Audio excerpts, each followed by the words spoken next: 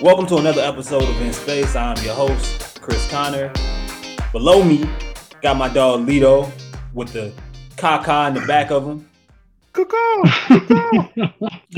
I mean the caca is something else in Spanish. I ain't mean to do that. The caca in the back. That's crazy. This man really trying to shit on me, boy. We off to a bad start. But to help fix this, we got one of my favorite followers on Twitter, who really a teacher of the game, coach of the game. Big on development, big on balance and conversations. One of the earlier people that I remember joining the spaces and really help educating people that maybe don't know as much about basketball as they think. You know what I'm saying? So we got Coach Mike Cyprian. What up, dog? Not much, man. Glad to be here. I'm glad to see y'all boys flourishing in this lane in the city. Pretty dope. Appreciate it, dog. Cause you next. One way, hey, man. I'm just happy to be here, baby. That's all. Straight up. Hold up, Chris. Before you get started, Mike, go ahead and tell them what part of the city you're from, bro. Uptown, 13th Ward, baby. All right, cool. All right. Jenner Street, right behind Our Lady of the Lord. Oh man, I won a city championship over there. No, at Harrell? No, at Lord. Yeah. At Lord, yeah. 7th, 8th grade, we were serious. Nah, man, I'm a North kid. So Line Center, that's where I spent a lot of time hooping at Line Center. With Coach Wayne and a lot of us came up in that, and then we went on and played high school ball against each other. Some of us played college, but the good thing is a lot of the dudes I hoop with, they family men now. So it's dope seeing them. Some of the dudes I was in the sandbox with, teaching their kids how to hoop, stuff like that. And then, I'll circle back like, Mike, man, when you start walking and running and hooping, I'm gonna put him with you. I'm just hoping that I can keep up with him when it comes to that point. Yeah. Chris, I could tell a quick story real quick about Mike, and then Mike might not even know this story, but I remember this shit vividly. Man, Mike, I was a freshman in high school, I think, and we was hooping at Gurney Brown. Oh Lord, Gurney Brown, that's the name for you. You know this story official. I'm telling you, it's Gurney Brown, right? So indeed, it was the summer, and I think all y'all boys, the whole part of the project, all y'all boys was in college. Y'all was going to Southeastern, if I'm not mistaken. Mm-hmm. What's your big man name? You know who I'm talking about? Harlem Globetrotter. Oh, Big Nate. Big Nate. So man, They got me guarding him, bro. I think either he had just took y'all to the tournament or he was about to take y'all to the tournament. All right. Man, Mike, I ain't never felt so defenseless in my life, dog. I was 170 pounds.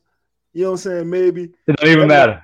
It didn't even matter. Say, Chris, Chris. When I tell you, he was supposed to be in the NBA. Like he had it all. Like he was so gifted, but Chris, he was in there smoking me. He rolled. He put me in a pack. He sent me home, son.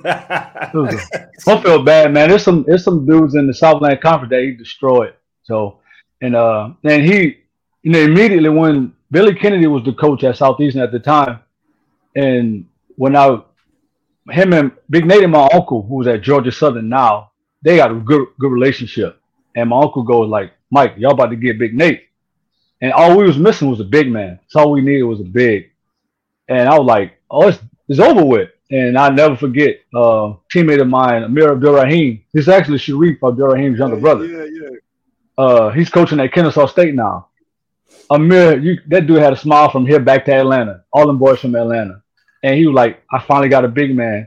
I'm about to go do some damage. And sure enough, Nate get there and we win the regular season, but we lose in the semis of the conference tournament. And the very next season, I think I never saw anybody work that hard.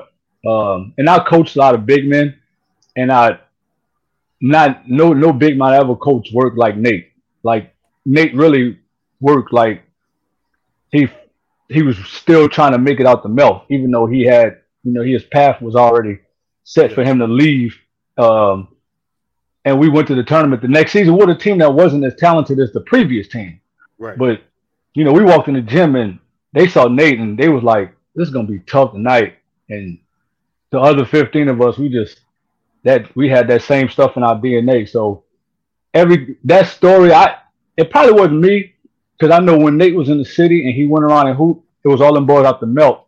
The whole melt, dog. And it was crazy. It was crazy because like he you know Nate, he a dog. So he talking this shit to me, you know what I'm saying? But I'm 14, dog. Like ain't much I could do with him. Like I was coming down there, I give my little, you know what I'm saying? But like if we was going to 15, he had 14. Like I can believe that. Putting in work, and he really showed me like, yo, you're not working hard enough. And like after the game, like he talked to me, he told me what to do. Yeah. He like help me work on, you know what I'm saying, footwork and all this other shit. So like anytime I see him, I shout out Nate. I love telling that story. Like I ain't embarrassed about it because it's you know what I'm saying, working hard. Like you gotta, if you love the game, like you put the craft in. That's why you here. You know what I'm saying, right now. Mm-hmm. Mm-hmm. So if you guys aren't familiar with Coach Cyprian, former college coach, currently right now, you correct me if I'm wrong, working with skill development, freelance scouting, Film Don't Lie founder, right? Head Tap Tuesdays. Baby. Yeah.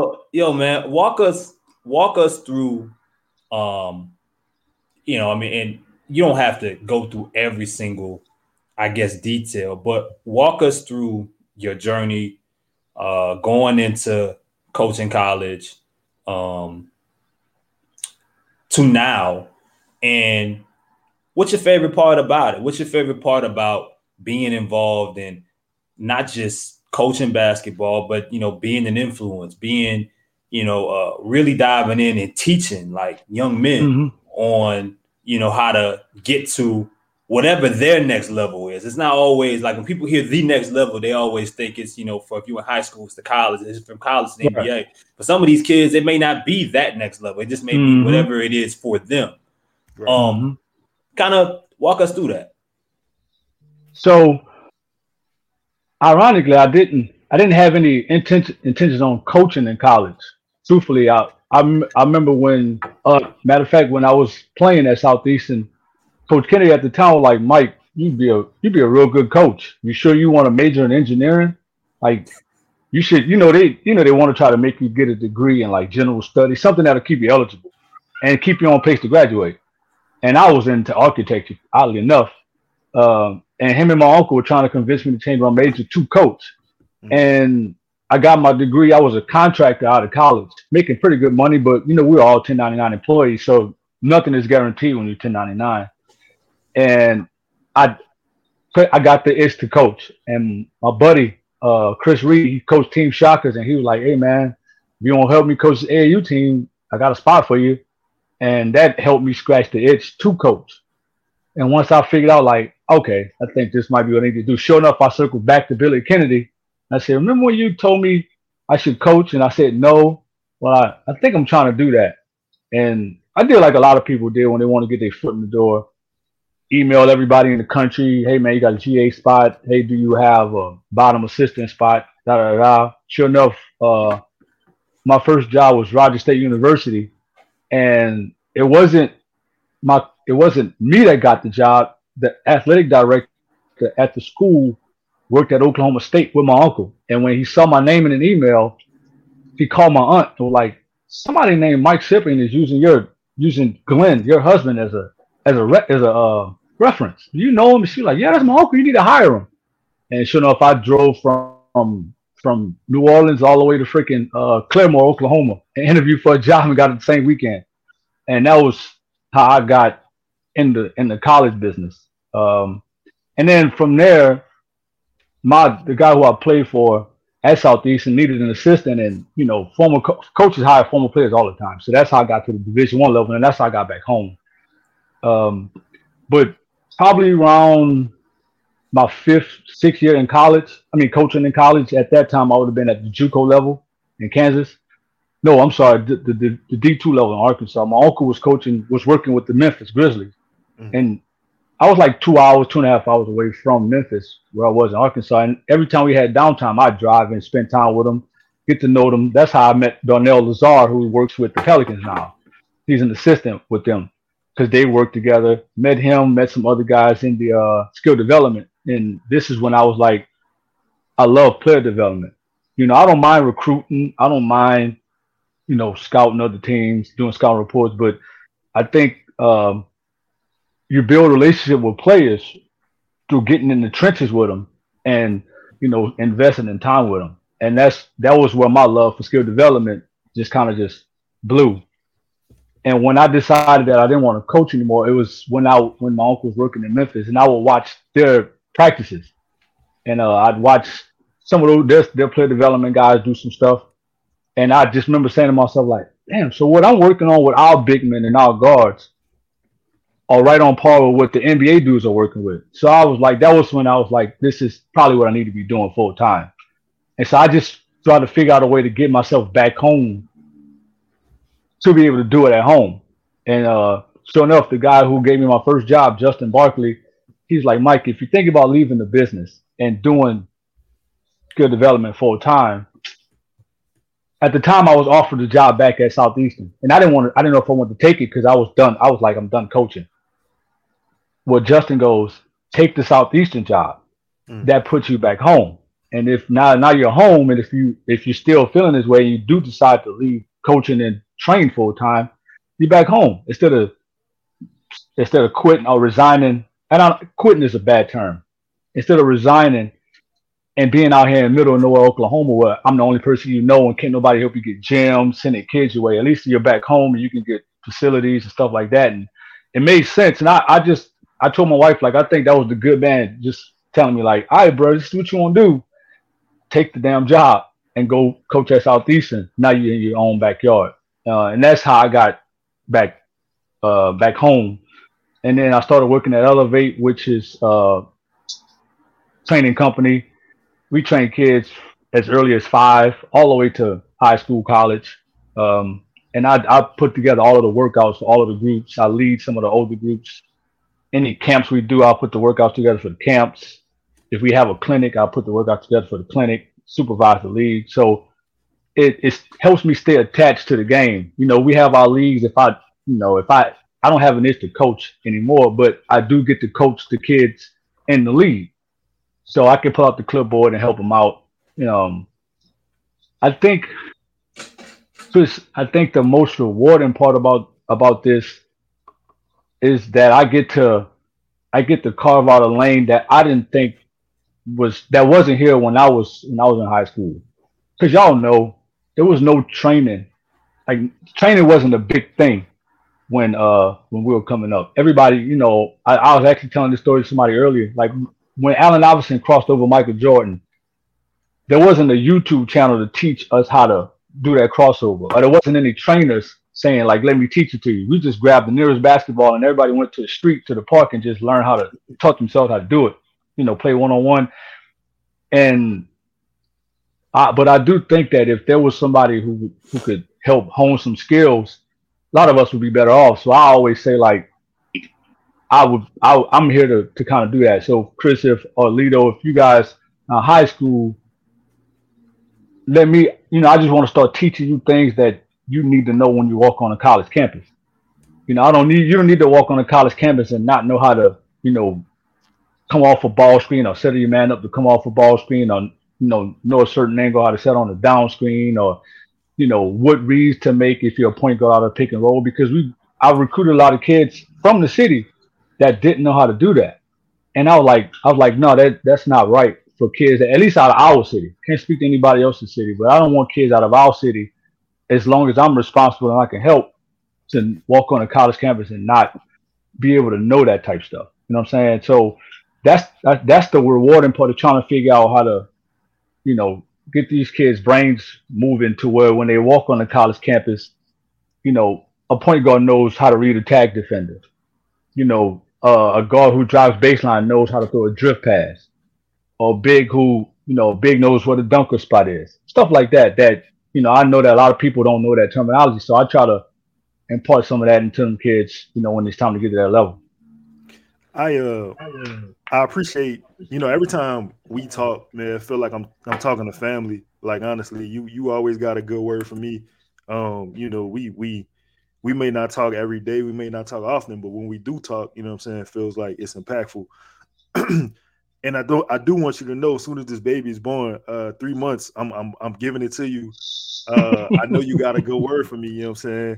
Because I'm giving it a basketball as soon as it's born. Like we ready, girl or boy. But It is. I appreciate you telling us how you got to where, how you got to where you are, and how you got to what you're doing. But I want to take it back.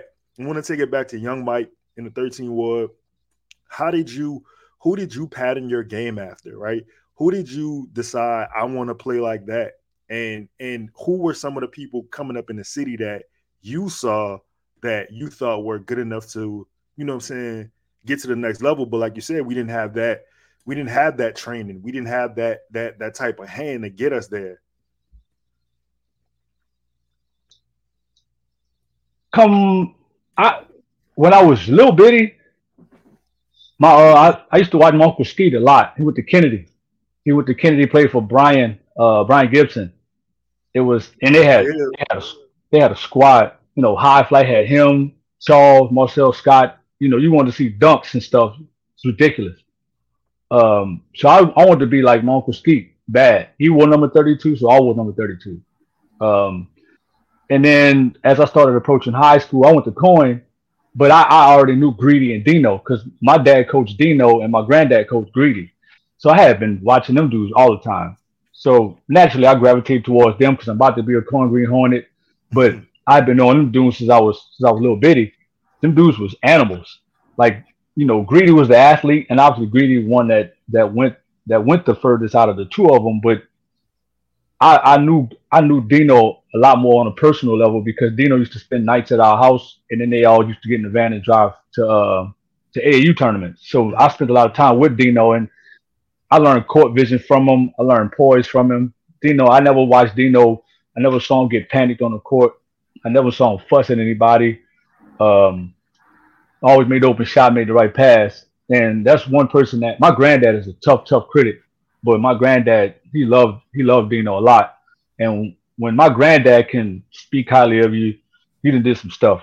So early on, it was my uncle, and then my dad too. My dad was a shooter; he didn't play any defense, so I couldn't relate to him that much because my dad was, a lot of people like, yeah, Mike, can you shoot the ball like your daddy? Because if they had 3-point line, he'd average 40 points at Suno or 50, however much it was. But he didn't play no D, and I was totally the opposite of him. But once I got to high school and I started taking it like super serious as far as getting recruited and stuff like that, Jason Kidd was my favorite player. Again, it goes back to the court vision, being a team player, defense. Obviously, I picked 32 because of him. So it just, went from Skeet being 32 to J Kidd being 32. And I wasn't a great shooter, so we had that in common as well. So Jason Kidd was my favorite, and I think I was the only person in the city of New Orleans that was a J Kidd fan. Everybody else was Kobe and Shaq, Allen Iverson, Vince Carter. I was J Kidd, like a weirdo.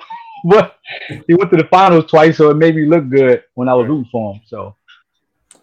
So Mike, one of the things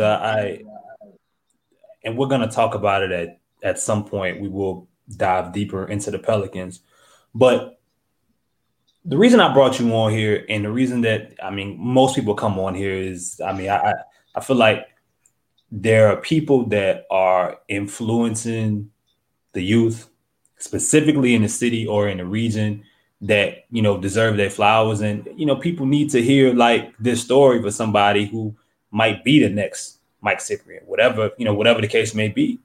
But what is interesting to me is that you could have you had enough connections to go and coach in a lot of other different areas and change the youth of other different cities or counties. You chose and wanted it to be in the city. You chose for it to be in New Orleans. And I felt like that was always important to me. I remember I used to tell myself, like, when I was the minute I moved, I I didn't know what I was going to do, but before I left the earth, I wanted to have an opportunity to do something positive for the city that raised me, that made me. What is it? Coaching basketball is one side of it. The love of the game is another. But what is it about specifically being able to help frame and, push kids coming from all different types of background in New Orleans in positive directions? I think speaking selfishly, when the kids that look like the three of us, when I come in contact with them, I try to, obviously you want to relate to them. You got to relate to them at some point to get them over on your side, so they'll start listening to you, whether it be through music, whether it be you grew up in the same hood, go to the same school. Oh, my dad know your dad, because in New Orleans, everybody related somewhere down the line. It's so small. Yeah. But I think my biggest, the thing I try to do the most when I try to use training to get these dudes to understand life, like everybody. It's dope that some of the dudes I coach have kids and they circle back and say like, yo, Coach Sip, you made me a monster. When my little girl or when my little boy get older, I want to put them with you, because we used to have conversations on these road trips about just like, this crap is bigger than basketball. And it's not cliche, because we come from some of the rough places in the world where, not a lot of people had those same conversations with, or they delivered that message, but they didn't deliver it that way.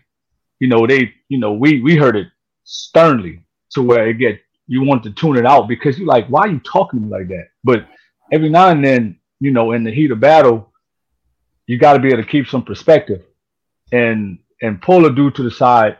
And all right, well, go ahead and vent, bro. Get it all out your system. Call me whatever you need to call me.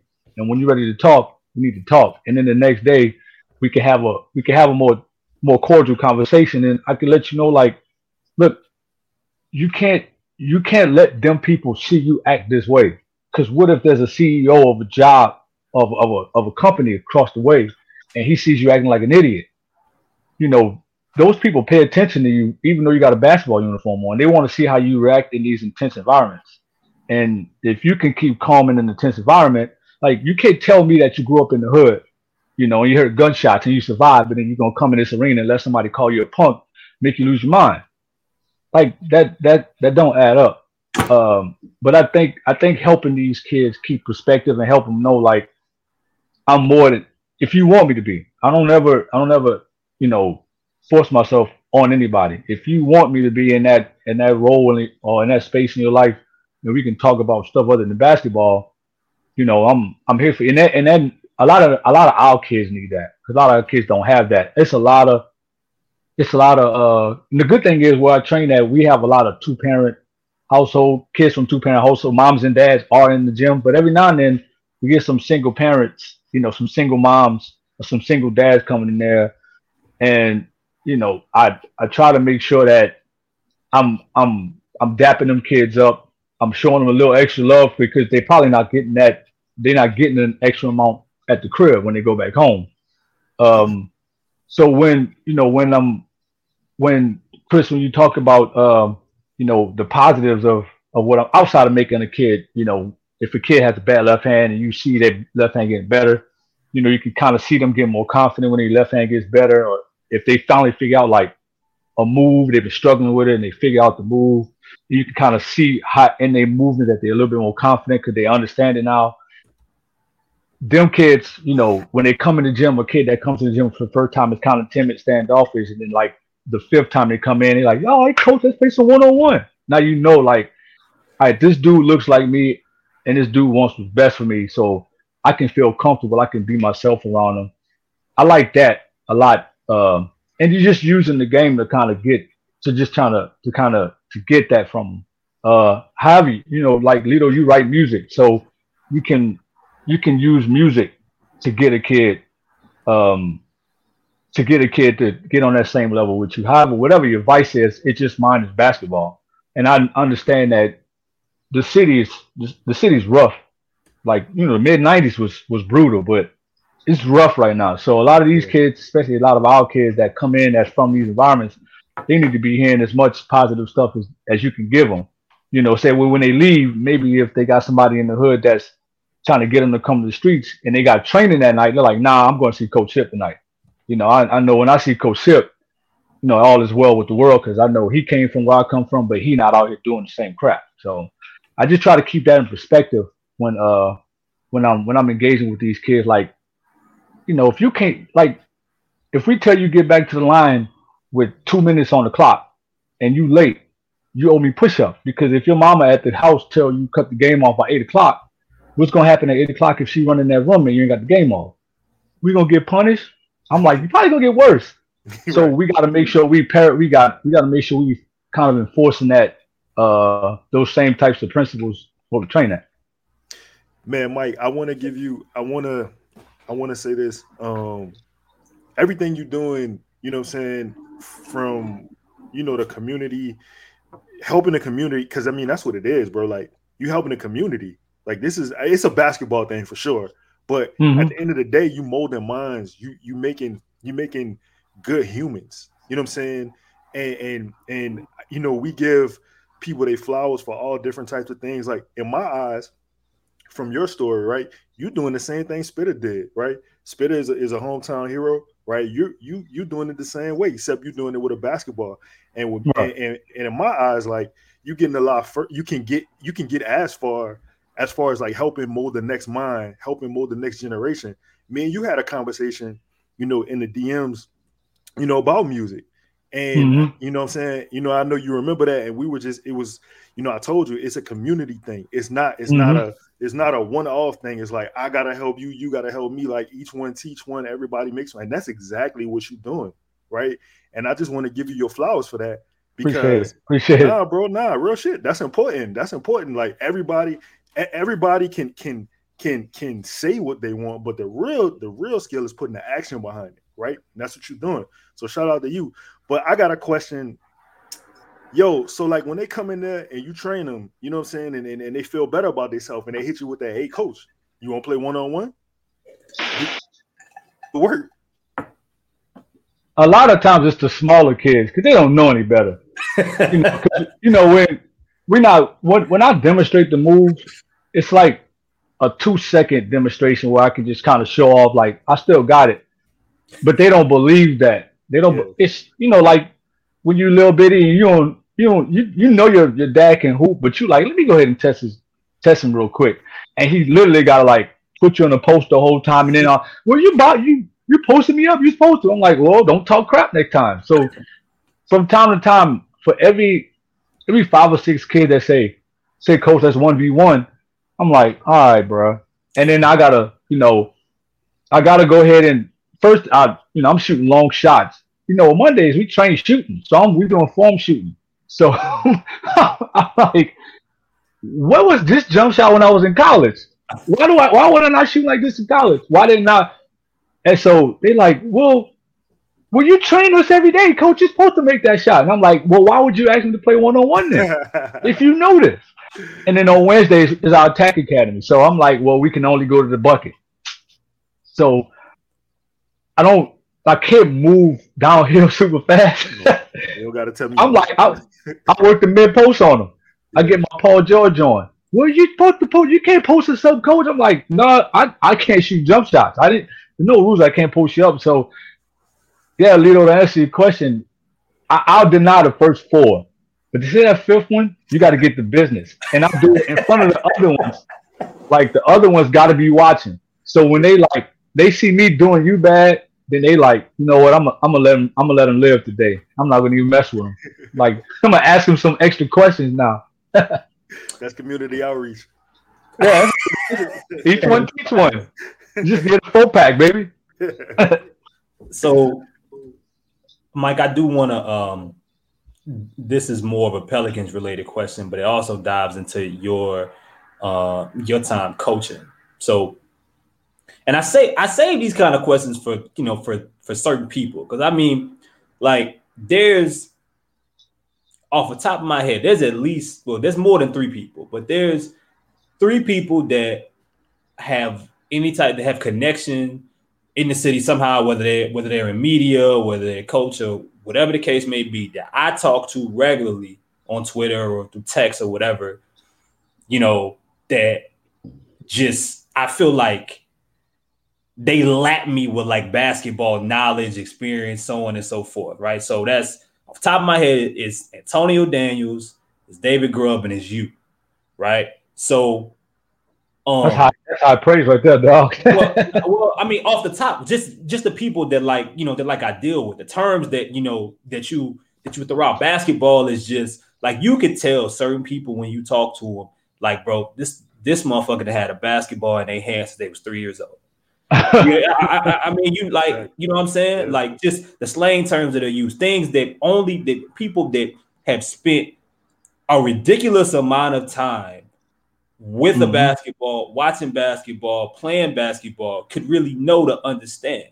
So I did want to say that. Shout out to Grubb and AD. At one point, we got to get everybody on one. He just talk, as we were saying before I hit the record button. Sometimes, bro, I just want to talk basketball. But the question is, so the Pelicans are 5-5 right now, and expectations and injuries and bad performances, good performances, however you look at it, the other side to that, with observers, some media, some fans, they want change, right? And they want it to happen just like that. They want adjustments right away. But the reality to that is that if it's never that simple, right? No. So my question is, coming from your perspective and your time in coaching, how do you view, or how did you view, changes, tweaks, adjustments, whether it came with players, whether it came with rotations, whether it came with additions or subtractions? How is that viewed versus the quick take and the immediate, I guess, instant moves that fans and people from the outside want? How is it viewed from your perspective? As it pertains to the Pels, my observation is a lot of people, while a lot of fans, and I don't follow every fan obviously on Twitter, but the ones that I interact with and I just kind of see through my scrolls and stuff like that, spent a lot of time, and I said it in the spaces, spent a lot of the offseason excited, as you should have been. But with that excitement came a lot of smack talking. And when you talking a lot, and with a lot of the talking we did came some unrealistic expectations, to the point where you have guys that are saying, like, we're not as good as y'all think, or as good as y'all want us to be. And then there comes the pushback with you don't want the team to be great. No. And I think, maybe Lito or maybe Grubb said, no, it's because I want the team to be great that I'm saying this. And there's nothing wrong with that. There's nothing wrong with that at all. And that's why I'm always of the mindset of, especially with NBA basketball, I'm like, let's give it a month. I literally told one of my best friends, he's like, Mike, man, we on deck. We do this. I'm like, wait a month, man. Wait a month. You need a sample size. And yeah, we in game. We going into game 11 of an 82 game season, and no team at this point is a finished product. So there should be no extreme reactions, whether negatively or positively. At the college level, you kind of have, you got 3 seasons just like the NBA, but it's extremely compressed because you got your preseason, where if you're at the D1 level, you're going to go play the high majors. You're going to play them money games where they pay you to come and get smacked by 20, 30, 40 points. And those games are all about, getting some guys some big game experience, getting some guys seeing some stuff away from the crib. Like if you're from New Orleans and you've always been an LSU fan and you sign a Southeastern, maybe, coach or schedule a LSU game as a non-conference game. Now you get to play in the Marriott Center. And all your family get to see you play in the Marriott Center. You don't have expectations. Now you're going to prepare to win. But as a staff, we like, yo, fellas, let's just get through this game without injury. It's probably going to get bad, but we got to make sure that these guys understand that we're playing for March. We're not playing for the end of this 40 minutes. it's the same thing with these Pels fans. We all playing for June, but with I literally looked at the standings earlier, Chris. Some of the teams that are behind us are the teams that were picked to be ahead of us. Clippers are behind us. Minnesota wasn't picked ahead of us, but some of the teams that are behind us, the Warriors. Yeah. If we're panicking now, what do you think? What the hell do you think? And I would venture to say the Warriors have real problems.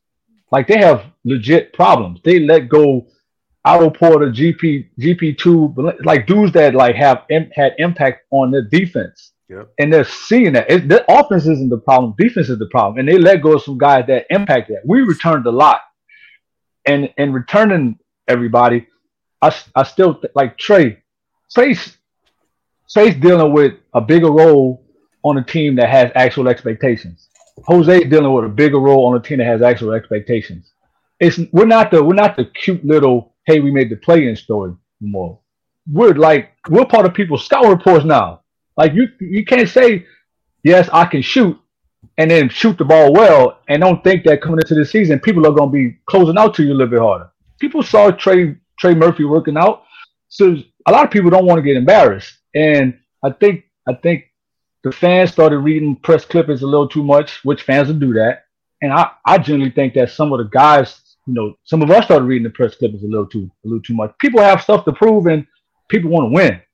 And I don't disagree that the Pels guys don't want to win, but I do think that from a coaching perspective, to me it looks like we still CJ, BI, and Zion still haven't figured out how to coexist early on. It's a lot of my turn, your turn, my turn, your turn. Okay, you took 3 shots in a row. Let me get a touch now, and I don't get a touch, so now it's impacting my defense. I see a lot of that. And fans have to see that. You have to get out of your you take your rose-colored glasses off and see that. Like you can't be so high on the team that you're only saying, well, we're only 10 games in. We still got 72 games left. Okay, so what are you going to do when we're 40 games in and we're still playing 500 basketball and the Warriors have figured it out? And now they're 5 games ahead of us. And the Suns have extended the lead. The Clippers, Kawhi magically gets his knee starts feeling better. Now they're ahead of us. You can't, at some point you got to cut off we still have 60 games left and be like, no, let's get this here, start plucking these teams off now. But to answer your question, Chris, the early part, the first third of the schedule was all just about learning and growth and managing stuff, managing injuries, figuring out who you can trust when it's nut cutting time. We would figure out rotations going into the first 2 games of conference play, and at that point we've already played almost a third of our season. But you hope that by middle of league play, you've cut your rotation down. Some of those guys that haven't been able to play, or some of those guys that maybe not meeting expectations, you play them spot minutes, but you're rolling with your guys halfway through conference because you gotta know who you can go to your conference tournament and win 1 game per day with. Because now once you get to your conference tournament, one time you're out, you can't play 10 deep. So this third of the season, it can, the first third of the NBA season, let's say the first 30 games, fans can definitely get a little lax with expectations, and you can be like, all right, well, we 15-15, we straight. Like, no, we're not, bro. We're not, because it'll be late March, early April before you know it, and we're on the outside looking in, and we're back to where we were last season, fighting for a play-in, because we did the whole, we got 72 games left. Oh, we still got 60 games left. Oh, it's the trade deadline. We finally gonna make a move, but maybe it's too late. Fans lack perspective. It's hard to get that. And I try to keep in perspective. That's why coming into any season, no matter how good, no matter what pickups, what moves the team make, what guys look like they're ready to take the next leap. And the practice I went to, Trey Murphy looked good. First thing I text my brother was like, yo, Trey's like that. Yo, Jose is like that. And some of the bickering and complaining about those 2 guys need more minutes is justified. But we don't know what's going on inside that gym on Airline. we don't know what's the situation. We don't know how much control Willie has over that. You know, there's some stuff that comes from the ivory tower that he can't control. That actually goes on. So, you know, I don't want to play the wait and see, but I'm not gonna get too panicky or I'm not gonna do too much complaining until we're like maybe a month and a half into the season where we got a legit maybe 15 game sample size. Then you're like, all right, trade deadline's coming. He gotta go. Because now we gotta really ramp it up and start winning 5 to 7 games in a row. Start getting these start knocking these games out the way so we can start separating ourselves from people behind us or nipping at the heels of the people in the top 4 or 5. Because by then, some of these teams will start being who they really are. Man, Mike, I don't know if you ever been in the pulpit before, man, but no. Swear, man, you was just preaching. I like to. It's hard when we're obviously all fans of the game. You know what I'm saying? Like I give my life up to watch basketball every night, no matter who playing. You be kids on the corner shooting a basketball. I'm gonna be giving them perspective, watching, you know what I'm saying, form, looking at form. Right. You know what I'm saying? Like they really don't. Take your elbow, dog. Take your elbow. Yeah, you know what I'm saying? Yeah. And it's hard. It's hard being a person who has to comment on a team because, you know, while you have to be a fan, you still have to give a realistic expectation of the things that you see. And I think that, like, you know, also like the perception is where you sit and what you're looking at. And I think if you like you say, if you came into the season and you expected them to be at a certain place, well, yes, you are disappointed right now if you're looking at 5, right? But if you're looking at a team that's still very young, still has a long way to go as far as growth and continuity, still has a long way to go as far as defined roles for certain players, then 5-5 is, you know what I'm saying, is all right. It just depends on where you sit. But I wanna ask you this. I know we 10 games in, but I want my early NBA prediction from you because I'm going to DraftKings as soon as we finish with this based on what you tell me. No. Who you got? What teams have caught your eye basically in the 10 games that we have seen? What 2 teams you see maybe going to the finals? I think Milwaukee's legit. That's the one team. That's the one team that if again I don't do a whole lot of far down the line stuff, as you know, especially with the NBA being so long. But barring health, Milwaukee's legit. I mean, I don't think anybody saw Brook Lopez being this good defensively.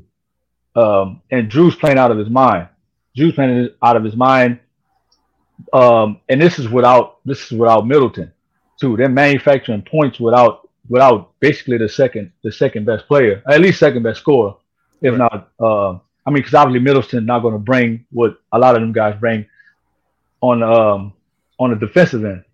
But I knew Milwaukee was going to be good because Giannis is at that level now where young LeBron was, where you just put that dude on any team and immediately you can pencil him in to at least the conference finals. That's how good. But them other dudes around him have gotten better. And like I said, barring health, Milwaukee's going to be there in the end. I was listening to something earlier said the West is wide open, and I couldn't agree more because I literally had a back and forth with somebody after watching us play Utah. And I was like, are y'all sure Utah's tanking right now? And somebody was like, yo, man, I think Danny Ainge is pissed off that they're not losing. Like, no, Utah might be legit. And I remember watching Auburn last season. Everybody was gushing over Jabari Smith. And I told one of the Pelican scouts from Coolwood, I'm like, Walker Kessler's going to be a good NBA player because there's nothing better in the NBA than a big dude like that who can get in the way, but not get in the way because he's goofy, but get in the way because he knows how to get in the way. And I just remember watching us play the Jazz, and he was making, JV was dominating the glass, but Kessler was in there, and JV couldn't do nothing with that dude, because he's big, he's as long, but he's way more mobile. And we getting that drop coverage ball screen, and JV's trying to keep the guard in front. And meanwhile, Kessler just moseying on to the basket. Shot goes up, and all of a sudden you just see his just come out and grab the ball from out of nowhere. And I've always been a fan of Lauri Markkanen. He just couldn't stay healthy. But what he's doing right now doesn't surprise me, because I liked him a lot when he was in college at Arizona. Yeah. A lot of these dudes are good, just can't help. Like Colin Sexton. He was unhealthy. Darius Garland was waiting in the wings. They made a move. And now Colin Sexton's healthy, and Colin Sexton is what the NBA is now. You know, big, strong, shifty guards who can put a lot of rim pressure on your team, straight line drives, and then Clarkson's the same way. He's been who he always was, you know, microwave scorer in the starting role, and them dudes play hard. And that's, you know, if you got a good combination of, I mean, Milwaukee and Utah are kind of similar in that you got dudes who can put it in the basket, but those same dudes who put it in the basket play hard as hell. You got a recipe for a pretty good team. And I think that's why Utah, because now Utah's starting to get confident. They're like, yo, we're not tanking. I don't know what the hell y'all was thinking about. And ironically, you know, they moved Rudy, and Minnesota's struggling. People thought that, okay, well, they lost Rudy. It's going to be a big drop-off. Minnesota's struggling. They can't get that figured out. Now, Danny Ainge looks like a genius, because now he can play probably the same card that Willie played with some of our guys. Dude, y'all are castaways. Nobody likes y'all. Nobody's giving y'all a chance. Laurie, they left you for dead. Chicago dealt you. You know, Cleveland gave up on you for them other two dudes. Thanks. You know, Walker Kessler was Defensive Player of the Year. We gush over Herb being a Defensive Player of the Year in the SEC, but Walker was the National Defensive Player of the Year. Like, so what you're seeing from him on the defensive end shouldn't surprise you.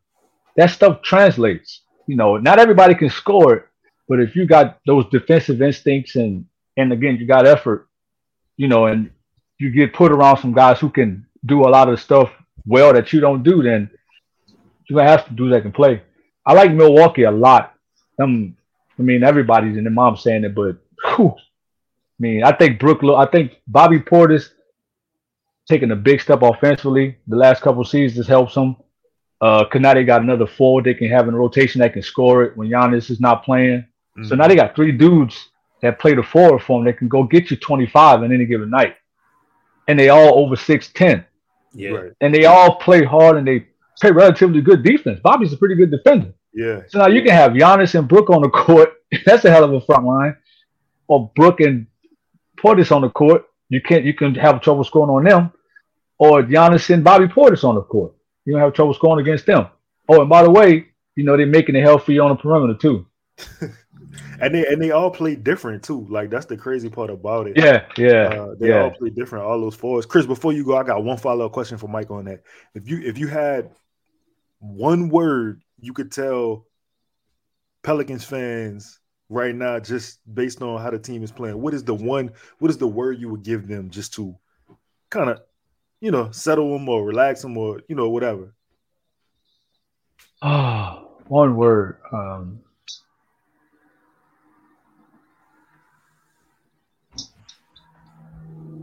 Perspective. Because we got a bunch of young dudes, like y'all alluded to it earlier. We got a lot of young dudes who are playing on the team with expectations now. Like, you know, the fans ask for national media respect, and now we're getting it. But what comes with national media respect, the other teams that we're playing against have also been seeing that. You know, and the first 5 games, every podcast that I would listen to that's not y'all was like, Pelicans are fun, man. The Pelicans are great. They're coming, man. They're here, and this, that, and the third. There's a lot of people listen to the same thing. And, you know how it is, man. You live in – people want to knock you down if you start getting a little too high. They start throwing rocks at you if you get a little too high. So, yeah. You know, fans got to keep perspective that, you know, people are. I mean, I can't believe people still falling for the Jose GTA move, but they're going at him a little harder now. You know, they're making it a little tougher on Herb. Herb's still getting officiated like some crap. I hate it. BI's getting bumped a little bit more. They're making it hard for Zion. Like, no, we got expectations now, so you got to understand that. We can't operate like we were when we first got CJ, and and okay, we're making this good postseason run. We're sneaking up on people. There's no more sneaking up on people now. So we just got to have perspective. And if you can have a little bit of that, it may relax you just naturally. You can sit back and say like, yeah, okay. Once we get that fixed, we may be okay. And it also say like, now we need to get that fixed, or we're gonna be in trouble. But you won't be too extreme with your thinking. So Lito mentioned that he was going to take whatever predictions that Mike had to DraftKings afterwards. Why do that when you can do that right now? You guys didn't know. NBA fans, the wait is over. Basketball, we 10 games in, but we back. Go to DraftKings Sportsbook. It's the official sports betting partner of the NBA. New customers can make any $5 NBA money line bet and get $200 in free bets if your team wins. In addition to the usual bets, you can boost your winnings up to 100% with the DraftKings stepped up same game parlays. When you take one, you put it with another one. Next thing you know, you got about 10, 15 legs, and they might not all hit. But listen, you put them together, it might work out. Got some legs. Simple than that. Payouts bigger than ever. DraftKings Sportsbook is where we go to bet on the NBA. So look, that thing that's under that little logo that's under Lito right there. It's right there? It's right there. All right. Use that code BOOT. Download DraftKings Sportsbook. Use promo code BOOT. Any $5 this week. Any $5 bet you put in this week, and you get $200 in free bets. Only at DraftKings Sportsbook. Eligibility don't matter when you win parlays. Eligibility don't matter. It's that simple. But if you know anyone has a gambling problem, crisis counseling and referral services can be accepted or accessed by calling 1-800-GAMBLER, 1-800-426-2537. All right. So now we got that out of the way. I'm going to close out with a game that I played, or that me and Lito had the chance to try out with Mark Schindler. I know, Coach Tip, you checked it out. You checked out that episode, so I appreciate it. This game is called Your Life is on the Line. All right, so we did a lot of offensive-centric questions in the first one. This one we're gonna do defense. So the for those that are new, the object of the game is I'm gonna give a scenario. And they gotta pick a player that if their life is on the line they have to make this object, like they have to clear this objective. So we clear, we good? Yeah.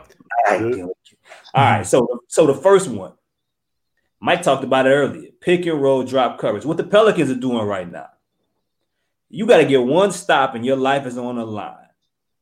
What big would you pick to make this stop? In the drop coverage? In the drop coverage. What big do you want with your life being on the line? Probably Evan Mobley. Ooh, like that. I like that. Lito? Yeah.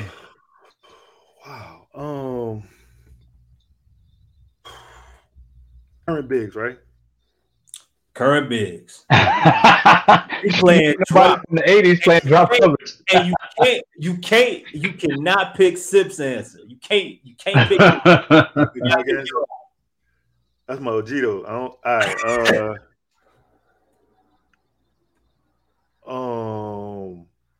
Giannis.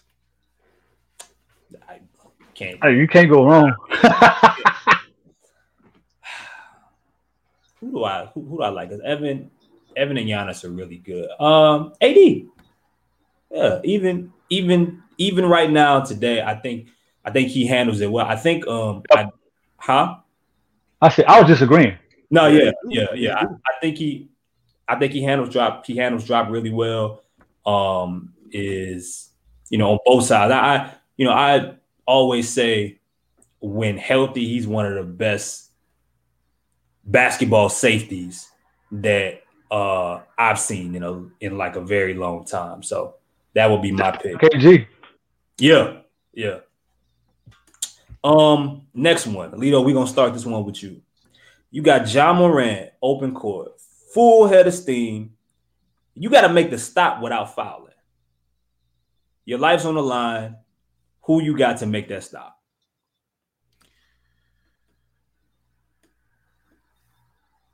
Yeah, that's a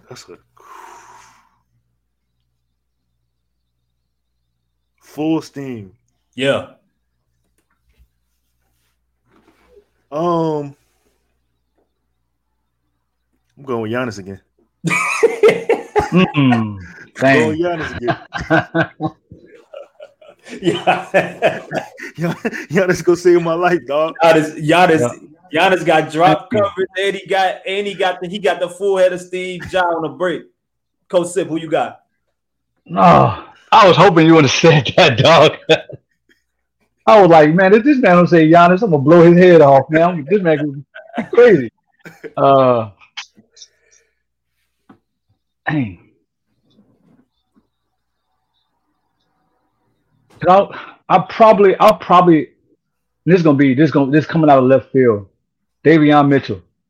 Ooh, wow! I like that. Out of left field. I like that. Wow. Nah, I like Davion Mitchell. I like that. No, that's in left field, but the ball in play. That was. Yeah, I like that. Yeah, if you have a big that can just block him, then sheesh, good luck. Yeah. I mean, if I mean, we know they're gonna call the foul on Herb, so I can't pick him. Yeah. But if they officiated him the right way, that would be my answer. All right, let's move forward here. You need a guard to navigate through two screens to heavily contest a corner three. 9 times out of 10, he coming cross court. Coach Sip, what guard you picking? Back to back, I'm going Davion again. Damn. His screen navigation is his motor and screen navigation is this. Whether it be off ball screens or on ball screens is elite. He'll be there on the catch. I gotta watch more Sacramento game. Nah, he official. I mean, he legit, dog. Yeah, I knew he was like that coming out of Baylor though, and I watched a few like last year, but I ain't got a chance to watch Sacramento too much this year because they Sacramento. But I'm not turning on a Sacramento Kings game. I don't have to right now. It's just not. He played good. He played good D on stuff last night. To be honest, I was watching that game. Who you got, Lito? Man, because you said corner three, because you said navigate screens through a corner three, I'm going with Herb. Because that's his special. That's what he does. Now, if you'd have said top of the key three, I wasn't saying Herb. Okay, I like that. See, this is why I like talking basketball because maybe you know what I mean. Like not many other people I could have got up here would have thought of from that perspective. So that's dope. My pick, Jrue Holiday. That's my pick. You need to stop against Luka and ISO. Good luck with that. It's a Luka ISO. You know he liked the setup from like that high wing area. He got the corner. He got the corner here. But if he decide he want to go over, he can. But he also, I mean, Luka crazy. But you need to stop against a Luka ISO for your life. Lito, who you got?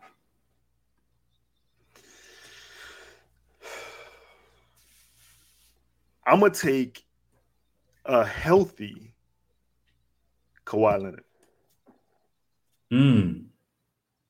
I don't know what a healthy Kawhi Leonard look like no more, but I ain't mad at that. I can remember. I can remember a healthy one. I'm talking about right now. I'm talking about if he step on the floor healthy right now, I don't know what it look like, but I ain't mad at that. All right, hold on. I could redo it then. I could redo my answer. Sure. All right. I want some length. I want a taller Kel. I'm gonna go with Mikal. Oh, great minds think alike, buddy. It's right there. I mean, it's right there. Oh man, shucks. Now I got to rethink my answer because we can't piggyback. Oh man, I'm gonna step in. I got one before you give you a little bit more time. My man.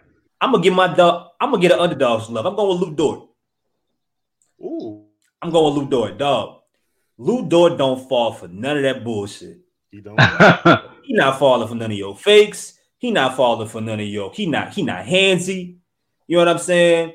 He got he's shifty back and forth. Matter of fact, I think there was I think they played earlier in the year, the Thunder and Dallas, and it was a few possessions where like Lou was on him and Luka had the ball for about 7 minutes trying to get open. It just wasn't happening. It ended up in a couple air balls, but yeah, I'm gonna give Lou Dort the nod for me. I'll go Drew. Yeah, I'm gonna go Drew because you gotta have somebody strong enough to where if Luka, Luka's gonna try to get to that mid post, that elbow area, and Drew, you won't bully him. And Drew's hands are quick enough. He can poke at the rock, throw his timing off, and he can still contest it.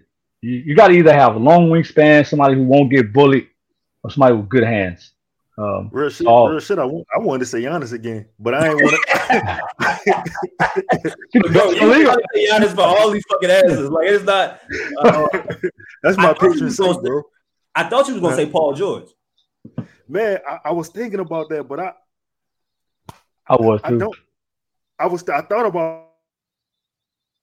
I don't know. I'm the last time I really Kawhi. The last time I really remember a healthy Kawhi. I think I saw him playing against Luka, and I'm not. I mean, obviously nobody's gonna make it very difficult for Luka because of like his skill set, but Kawhi was making him work because Kawhi has all those abilities. I mean, he's got the big hands. You know what I'm saying? He has the base, and he's strong as fuck. So, like, yep. You know what I'm saying? That was the first like thing that popped into my head. No, yep. and Kawhi in a stance is like it's like when we talking about perimeter defense, but you in a stance, it's not even like extra. You know how some guards, some forwards, they got to get really low. Yeah, Kawhi's like the motherfucker barely like he's barely bending. You know what I'm saying? Derrick Henry. He played like Derrick Henry, dog. Like he's straight up. It's crazy, dog. It's like him and Pippen. Like if we talking like it just those kind of what do you do with that when you got that kind of wingspan, those hands, and you just see. And the instincts though, you know what I'm saying? Because you can have those things, but the instincts to just I don't know, man. Like I wish Kawhi one of my favorite players, man. I really wish him help. Hold on, before we get out of here. Hold on, Lito. You break it up a little bit. I was asking Mike if he knew Ivory Clark. Yeah. Man, so that's my guy. That's my guy, first of all. We got to talk basketball with Ivory at some point. But, man, Ivory is – bro, you talk about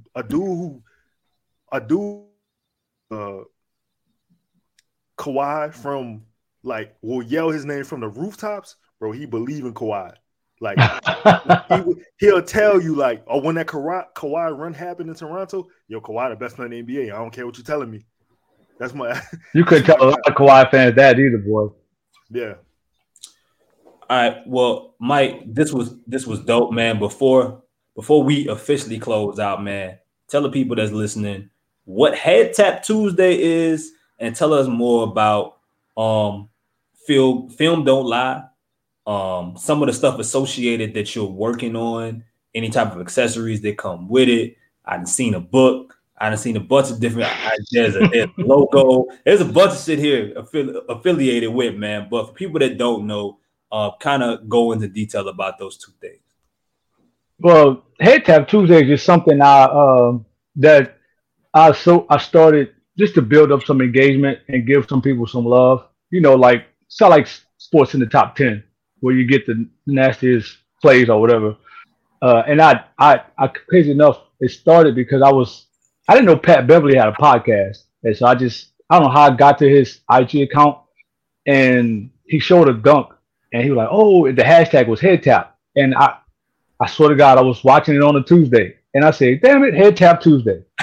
And so, I just told all of because we're filming on live, I focus on I don't focus on like the high major Division Ones and the kids who need like LSU kids are gonna always be on TV.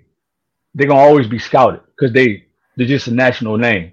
But Southeastern kids, Nickel State kids may not. So I try to do stuff, when I put reports together, try to do stuff on those kids and get their names out there to these scouts and agents I'm cool with. But I also do Film on Live, geared toward them like for junior college kids today, just to show them some love because I coach in JUCO, so I can relate to them too. That they're in these obscure cities, nobody, 500 people in the town. Out of town, only black people you gonna see in that town gonna be on on campus. So just to give them some love. As far as Film Don't Lie, right now I watch a lot of synergy film. Go through and coaches send me names. I got some trainers that I'm cool with. They used to coach in post grad. They like, hey coach, take a look at this kid. You may like him. And again, if I do like him and I do some background on him, put some stuff together, and I'm good with some scouts from the Pelicans, Magic, the Clippers, stuff, that scouts that I'm cool with from when my uncle worked with the Grizzlies and he introduced me to them, and I just maintained those relationships. And I threw the idea at them initially, and they were like, yo, this is good stuff. NBA people won't pay for it because, we get paid to scout, but it's always good to have extra names. They always looking to add names. So I try to do that for the little guy. Because I walked on at Southeastern before I got a scholarship. So I do it for the ones that, that got to do a little extra, who path a little bit longer to get to where they want to go. No accessories. My wife, actually, she got me for Christmas last year when I was serious about it, and I was like, I want to take this, and I'm it'd be like 3:00 in the morning. She was like, bro, what are you doing? Come to bed, because I'm watching film and stuff. Like a weirdo. Christmas, she got me the book and she got me the shirt. And my brother was like, Mike, we need more gear, dog. And I had a couple coaches say, like, where can I get a shirt? So, like you said, Chris, once I stop being a wuss and stop being so scared, I'm going to figure out a way to just like market it and just be in your face with it. Right now, I'm just doing it off the passion. I'm not doing it for monetary reasons. I think if I was doing it for monetary reasons, I'd be all up in everybody's face with it. But I think, it's starting to bubble a little bit within me, so I'll get some stuff out. But for the most part, dude, I scout for the little guy, NAIA, Division I, some mid majors. JUCO kids. If I think that, hey man, in a couple of years he's gonna be good, I may send some stuff on JUCO kids to some scouts I'm cool with, and then Head Tap Tuesdays, man. If you find a nasty dunk, send it to me. I'll make sure I give them some love and tag them and go from there. Even if you're at the park, you dunk on somebody, man. Lito, we talking to you, man. How much, what you got? Oh, my knee's gone, cuz. Listen, you ain't got one more poster left in you? Nah, man, my knee's gone, cuz. You throw it up to me, I'm gonna come down with it, I'm gonna lay it up. Like I ain't got it. I ain't got it no more, man. You only got so many jumps, man. I use mine up. You better get it back, dog, because that little one, when they start walking and running, over with. Yeah, man. I got some work for them. I got some fundamental work for them. I got some skill. I wish the baby would talk shit to me. I'm ready at. Look, I got some game. I just can't run a bit. I ain't fast no more how I used to. I can't get up and down. But Mike, don't trip. As soon as the baby 2 months old, I'm dropping them off at the camp. We be there Monday and Wednesday. We pulling up. But real active, baby. Real spill. I just wanted to say, man, like, you're a son of the city, man. I'm proud of you. I'm proud of everything you're doing. If you need help with anything, like I'm saying this about him, if you need help with anything, I got you. You know what I'm saying? Like that's already. That's a retweet, that's a post, that's an idea. You got an idea, something, like hit me. I got you. Me and Chris, we good at that. Yeah, I can tell. I can tell, man. I just told, like, all right, I got to figure out a way how I'm gonna market it. What I'm gonna do. What's the next step? The scouting stuff is the easy part, even though it's time consuming. But Chris, you and I spoke about it in DM. Like when you're doing it when you're not attached to it, it's fun because you can do it when you want to. Like if I decided not to do no more scouting, I don't think anybody would care. But I had a conversation with a scout today about a kid, and that those interactions remind me of like, all right, something. And then coming on here, and y'all got a good platform and y'all giving me some time, to shine. I'm like, all right, so this is something is manifesting. It just don't take it's gonna take a little bit longer than you may like. But every now and then you need somebody to just kind of, give you a little bit of jolt, a little bit of push to get it started. Appreciate that, man. Listen, that's what's been my mission for the past 2-3 years. I mean, since I got any kind of attention, I mean, it's really all about helping anybody that you can see doing damn near anything positive. And I'm addicted to giving, to shining a light on New Orleans. I can't get that out of me. I mean, that's who I am at this point. So, I mean, you know, like Lito said, it's nothing. And we gonna chop it up after this and chop it up, you know, throughout to figure out, you know, I mean, it's gonna be a bunch of DMs pressuring you and bullying you to get it, you know, to figure it out. He done messed up now. Figure it out. Now we know. I mean, this what. Like, look, man. I mean, like we talked about it on the last episode with Jake. Lito called me and bullied me at like 1:30 in the afternoon, like to force me to. Yeah, I listened to that. It was what it was. You know what I'm saying? But yo, man, Mike, I appreciate you coming on, Coach. Lito, as always. Like, subscribe. I never say that, by the way. Like, subscribe. What else I'm missing? Share, pass it on. Yep. You know what I'm saying? Show love. Show my dogs love. In space. We out.